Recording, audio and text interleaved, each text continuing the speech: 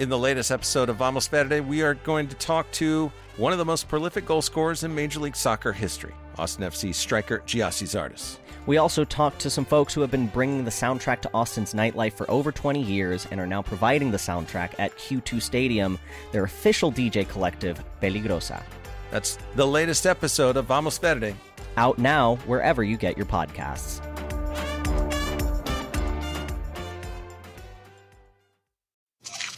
From KUT and KUTX Studios.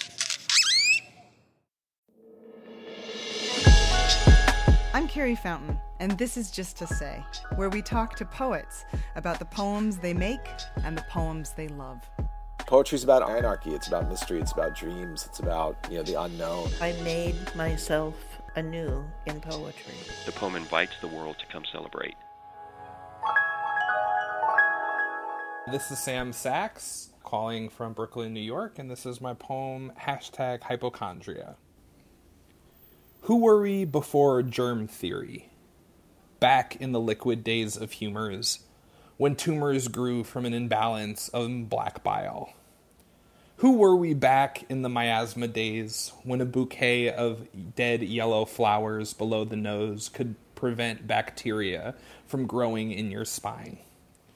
Thank you, science, for teaching me what to fear most.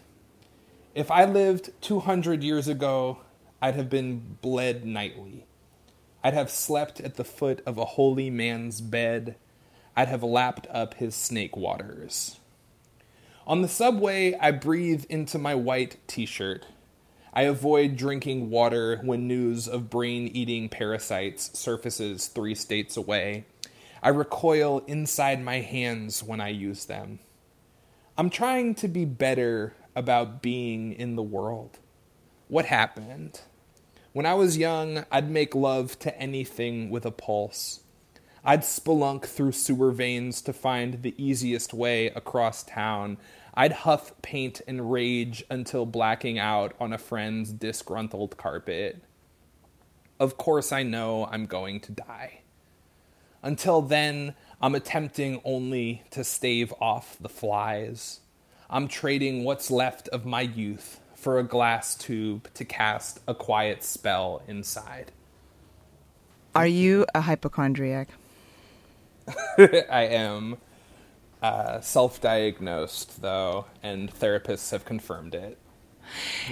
This poem is a mixture of humor and there's such a irresistible voice saying the poem. I'm trying to be better about being in the world. And I love the way that just arrives there in the middle of the poem. And then what happened? When I was young, I'd make love to anything with a pulse. It's just so funny. I'd spelunk through sewer veins to find the easiest way across town. In some ways, it's this poem is nostalgic for something very strange. Yeah, for me, I think that's sort of where the poem started, that revelation where I'm terrified of everything, both of the news and negotiating, being in public or being in community with anyone else has got me terrified. And then so I was trying to look back both on my youth and then also back to history, right? And sort of where these feelings of disgust and unhygienity come from, both in me and both the history of collapsing out with the history of medicine.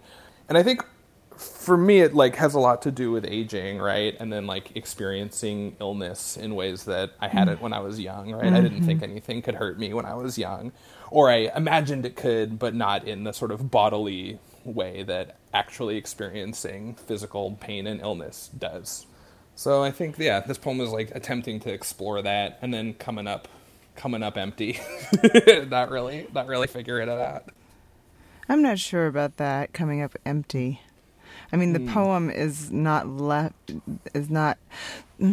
that's one of the things about the poems that comprise this collection that I find so skillful, that there is this almost like a dramatization of like discovering one's own place in the world and also suffering and some mental illness. But it never seems to lack a sense of, I want to say hope, but I think I mean meaning, you know, like that there's hope and meaning.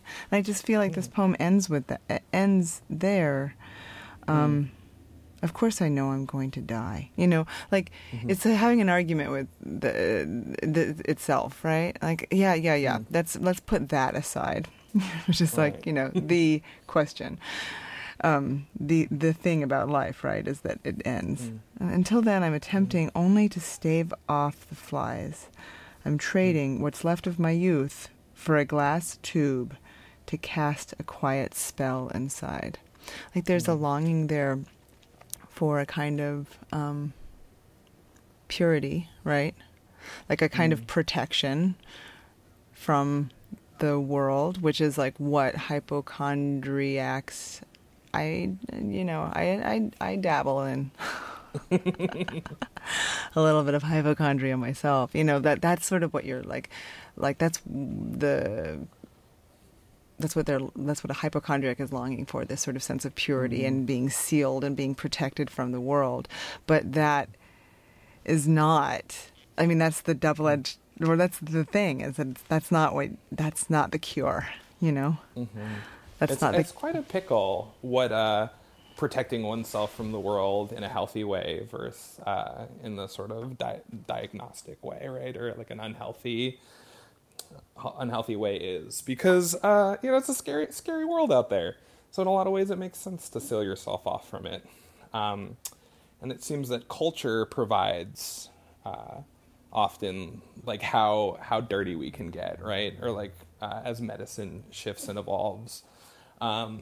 So like both in that physical way and then in an emotional way, and sort of how that's mapped onto desire and how that's mapped into how we negotiate space and community. And I think all of that's at work for me. I think when I said comes up empty, I didn't mean empty in a negative way. I mean, I think a lot of the poems in this book for me are trying to put a lot of sort of systems in a row and look at them, not to make sense of them, but to order one's place in history and to see one's place in how we relate to the world. You know? And I love the way that there's a strain running through the book too, of like the history of medicine, the history of diagnosis, and there's like a comfort in a diagnosis, but that's not, that also is not the end, right? And just how our culture has come to, I don't know. I mean, I'm sure that I'm sure that 200 years ago, before we knew about germ theory, hypochondria expressed itself possibly not in the same way as we do now when we have Google at our fingertips and the worst possible scenario at our fingertips at all times. Oh, Sam, just wait until you have kids. Then it's like, oh my gosh, it's like it opens a whole other, realm of hypochondriac Googling on behalf of your... One of the many reasons I don't plan to have children. I know, yeah, right, okay. I love the way that plays against this sort of like, there's this kind of false god in medical diagnosis, right? That we want to place all of our trust in. Yeah, I mean, one of the roots for me was what happened after my first diagnosis, which was like an anxiety disorder. And so I had always been like an anxious and like relatively, neuroatypical person. But then after a therapist or someone who had been like imbued by, with some external power said, this is what you have, immediately it felt different to be in my body. Immediately it felt different to sort of like negotiate the world with this diagnosis. And there was comfort and it was exciting. And then it was also, in retrospect, and it brought up like sort of a lot of complicated feelings for me about how I move in my body and how that relates to the world, mapping culture onto it. And I think in a lot of ways why this book came out of me as a poem is I think poetry does similar work, right? How language maps how we move through the world and how we define ourselves in relationship to, to everything else. And so that was sort of like the initial project of the book, was like, why did this change how it feels in my body, right? And how does that connect to systems and history and whatever? And that is really, truly amazing, and that's almost something that poetry does. It's something that, like religious people encounter, right? Like the experience, not the experience changing. You are the same person before and after a diagnosis, but that you are changed in some way. Like your experience is changed because it's being viewed through some other like lens in a way, or like, and then you're like looking back maybe too and thinking like, oh, that sort of explains a lot, about things in the past. And so you have to kind of like change the narrative that you have been humming along on all your life. In a way, it changes who you are, right? Yeah, I think, for me, this also happened with the language of addiction, where I think when I knew you, when I was studying with you in Texas, I was sober and identified as an addict. And over time, that sort of identity has shifted and grown a little shifty for me about when it's useful, when it's nice to try on this hat, and when it feels sort of damaging and reductive. And I think that's true with some diagnoses. I definitely think it's true with most of the ways I've moved through the world, I want to go off of that and ask you about this poem and the collection it comes from. It really, the collection deals with difficult topics, right? Hard to talk about, hard to, I think for many people it would be hard to sort of have readers assume that the speaker is them and that this is news you're sort of, giving to the world. And I wonder, because there's something about your poems that feels, and not only when you read them yourself, but the poems themselves are imbued with this sort of sense of dramatic performance. Like there's a sort of sense of performance in the poems. This is something when I read these poems with my students at the Michener Center last year. This was something they really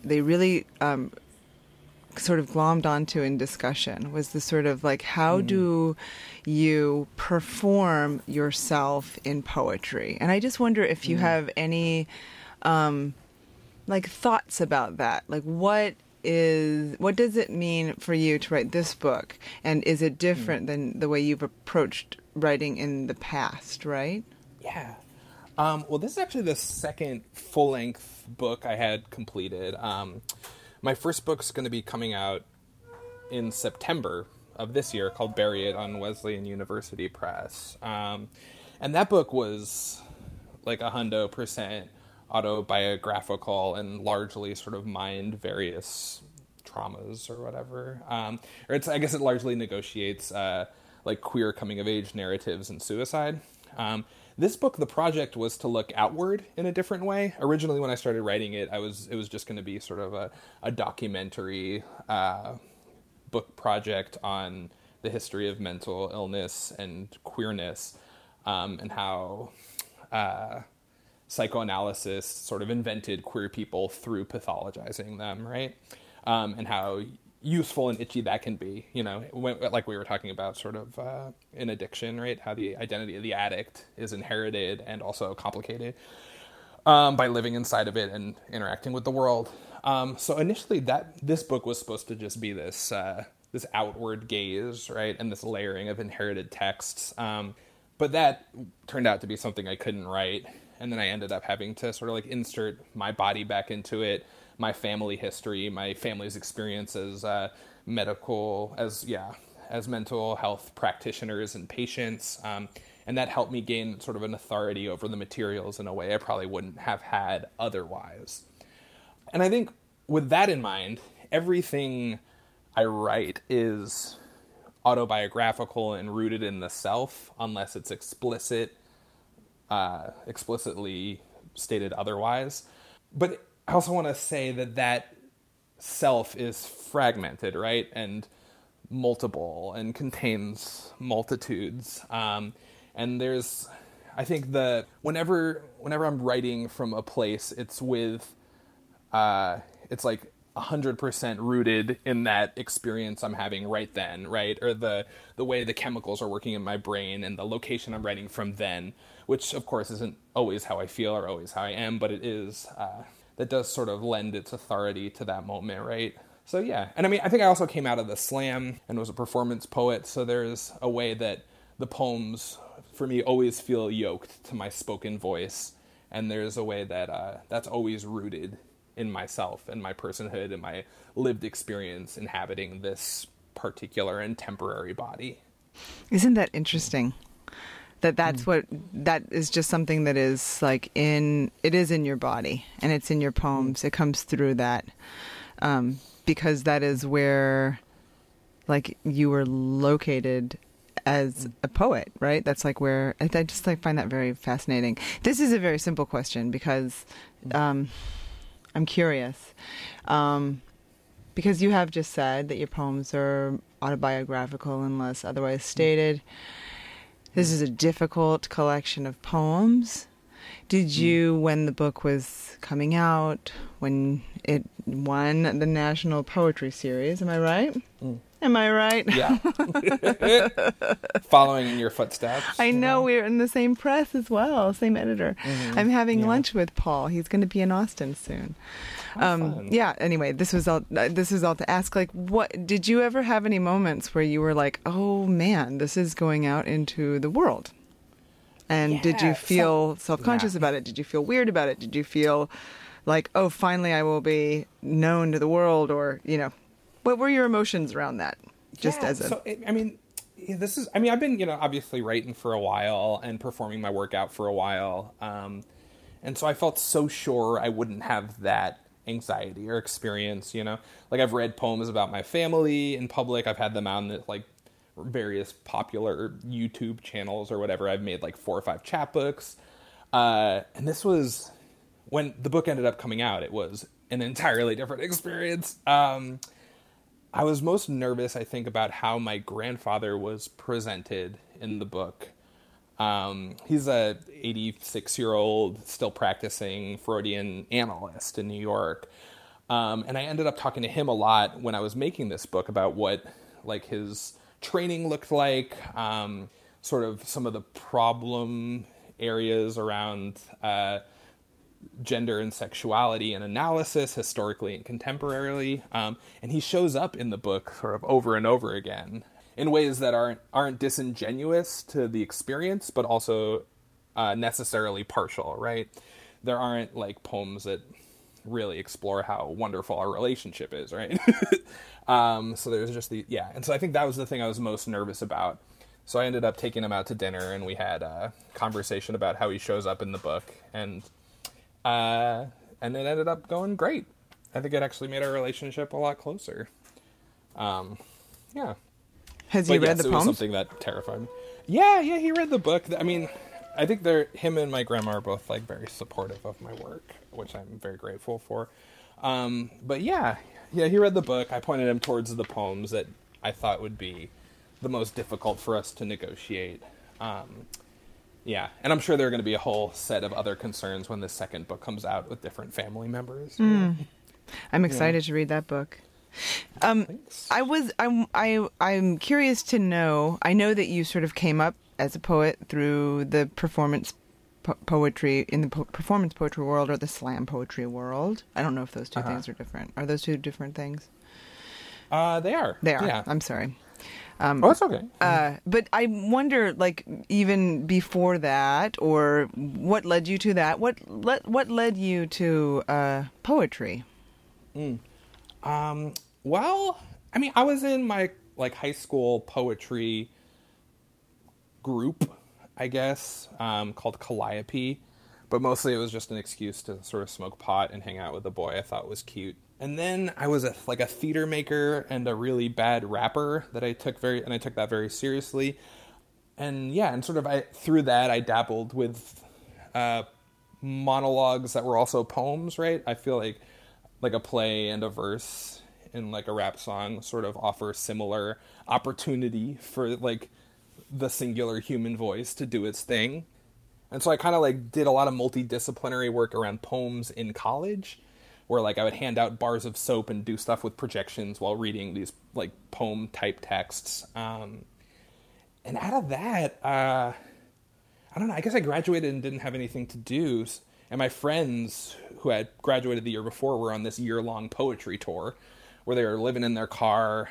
And they had just started. So I hopped in the car with them and we like traveled the country for a year, getting to sort of see different literary communities and spoken word communities across the country. And I got to see cities that I'd never seen and probably wouldn't have otherwise. And I think through that process got to fall in love with what poetry was and how it and what it had to offer, particularly in terms of transforming like a listener's life and physically orienting and reorganizing community, you know? Like city after city, I got to see ways that people's lives were changed through poetry.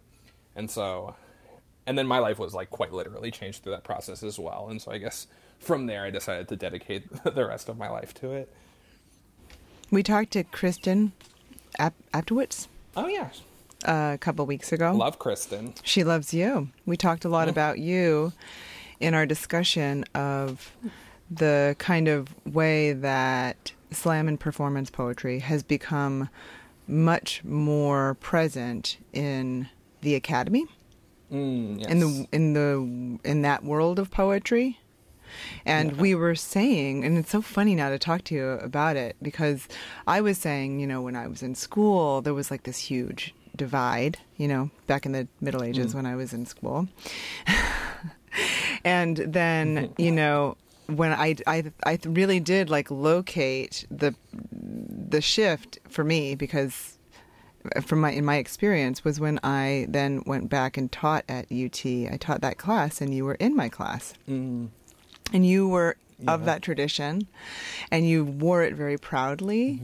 And I cannot tell you how refreshing and wonderful that it was. Really meaningful to me as a person who had the experience that you were having in academia, that you were all having in academia. It was just really meaningful to me to see you there, and, you know, I'm just not coming to poetry from an academic experience, you know? Yeah. I mean, that was a really important class for me. It introduced me to a lot of poets I hadn't read before. Yeah, and to think more about sort of the spirit and the spiritual in work in a larger context. So thank you for that. For me, so I went to graduate school because my friend Cameron told me you could get paid to go back to school. And I had no idea that was a thing. Like, I hadn't really heard of the MFA as like an opportunity. I had been sort of writing and organizing around literature in the Bay Area for the past 4 years. And then I was like, oh, I can like quit a bunch of shitty day jobs or a bunch of bad day jobs and then go back to school. And so that's sort of how I ended up at the Michener Center, which was a great experience. Or it was great to have that time and space to write. But I also think, I don't know if anyone had come out of the slam who had been in that program before. And I think, I mean, I still think that divide is lessening, but I think it's still there in certain contexts in academia. And I think especially in how a lot of poets who came out of the slam tend to be getting whatever the awards that were coveted in academia, right? Or like the anxiety that there aren't enough spaces for folks who don't know how to read out their work, I feel like tends to come to a head in these spaces. But I mean, I don't know. I guess like the initial folks who I looked to, who were poets who had been slam poets, who then ended up having a career in poetry in a larger context, were like Patricia Smith and I guess Jeffrey McDaniel, who I just ended up teaching with at Sarah Lawrence this past semester. Sam, did you bring a poem to share with us? With the class? Did you bring a poem to share with the class? Yeah. Show and share. Yeah. I would love to hear what you chose. Okay. I was going to read Let me know if anyone's picked this, but Katherine with the Lazy Eye, Short and Not a Good Poet by Francine J. Harris. No, read it. Yeah, absolutely. This poem is by Francine J. Harris, titled Katherine with the Lazy Eye, Short and Not a Good Poet. This morning, I heard you were found in your McDonald's uniform. I heard it while I was visiting a lake town where empty woodsy highways turn into waterside drives. I'd forgot my toothbrush and was brushing with my finger when a friend who didn't know you said he heard it like this. You know Katherine, short, with a lazy eye, poet, not a very good one? Yeah, well, she died. The blue on that lake fogs off into the horizon like styrofoam. The picnic tables full of white people. I ask them where the coffee is. They say, at Meyer. I wonder if you thought about getting out of Detroit. When you read at the open mic, you'd point across the street at McDonald's and told us to come see you. Katherine with the lazy eye, short and not a good poet. I guess I almost cried. I don't know why, because I didn't like you. This is the first time I remembered your name. I didn't like how you followed around a married man, that your poems sucked, and that I figured they were all about the married man. That sometimes you reminded me of myself, boy crazy. That sometimes I think people just don't tell me that I'm kind of, well, slow. Katherine with the lazy eye, short, and not a good poet. I didn't like your lazy eye always looking at me, that you called me by my name. I didn't like you since the first time I saw you at McDonald's. You had a mop, and you were letting some homeless dude flirt with you. I wondered then if you thought that was the best you could do. I wondered then if it was Katherine with the lazy eye, short, and not a good poet. You were too silly to wind up dead in an abandoned building. I didn't like you because what was I supposed to tell you? What? Don't let them look at you like that, Katherine. Don't let them get you alone. You didn't get to laugh like that, like nothing's gonna get you. Not everyone will forgive the slow girl, Katherine with the fucked up eye, short, poetry sucked, musta knew better. I avoided you in the hallway. I avoided you in lunch line. I avoided you in the lake. I avoided you. My lazy eye, Katherine with one hideous eye, shit, poetry for boys again. You should have been immune. You were supposed to be a cartoon. Your body was supposed to be as twisted as it was gonna get, short and not a good poet, Katherine with no eye no more. I avoided you, hated it when you said my name. I really want to leave Detroit, Katherine the lazy short, not a good poet and shit.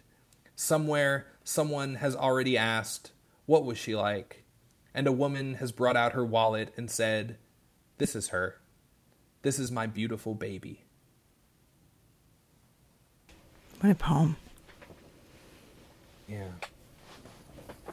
In the middle of the poem when you were reading it. I've never read that poem before. In the middle when it takes the turn of it starts getting really sort of mean. Oh wow, that's a turn.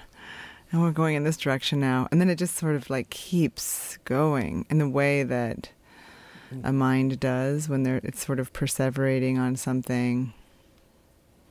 And then the end is so heartbreaking, and it makes me think so much about the way that we are ingesting by way of media, atrocity after atrocity after atrocity, and how it can be so terrifyingly easy to just sort of see something and not, have to think of someone as someone's child or someone, you were just supposed to be a cartoon, right? That's what she says here. This is, Yeah. Empathy is made of distance and proximity. And that all collapses in the end of this poem. I read this poem first in 2011, I guess, that summer. And, it just sort of stuck and rattled around in my head. And how this sentence ends up breaking down over and over again through the poem really showed me what was possible in syntax and line and elegy. I'd never read an elegy like this before. Mm-hmm. I'd never read a poem that negotiates death and proximity and loss and identification in this way. And I think this poem really continues to teach me the more I read it. There's something about the way the speaker in the poem, like, comes finally to those last lines where she has successfully divested herself from the position of, like, you know, wise, overly empathetic poet person who feels all pain and is here as your wisdom guide through the world. You know, she's not that. And so when we get to those last lines, it's not her delivering them. It's much more powerful than that, I think. Because, you know what I'm saying? Like, it's not like she's congratulating herself on, like, and I was the one person who saw this person as a human or whatever. I mean, it's almost the opposite of that. But then she comes to that, and I wonder how. I mean, that's the kind of poem that I just think I want to know how did that poet write that poem. You know, I want to be in that room, in that mind as it's happening. At the end, the poet allows the imagined mother to speak, right? And I think that, and after we see the speaker as being this sort of flawed and complicated person, like every person is, right? Although, and I think I agree with you, you don't see that in the elegiac form very often, and you don't see that in poems that often, right? Where the speaker is complicated and doesn't really know how they feel about a subject, but want to explore it and interpret it as the poem moves and breaks down. I think it leads to a really compelling piece of writing. Sam Sax's poem #Hypochondria can be found in his National Poetry Series winning collection Madness, out from Penguin. This Is Just to Say is produced at KUT Radio in Austin, Texas. I'm Carrie Fountain. Thanks for listening.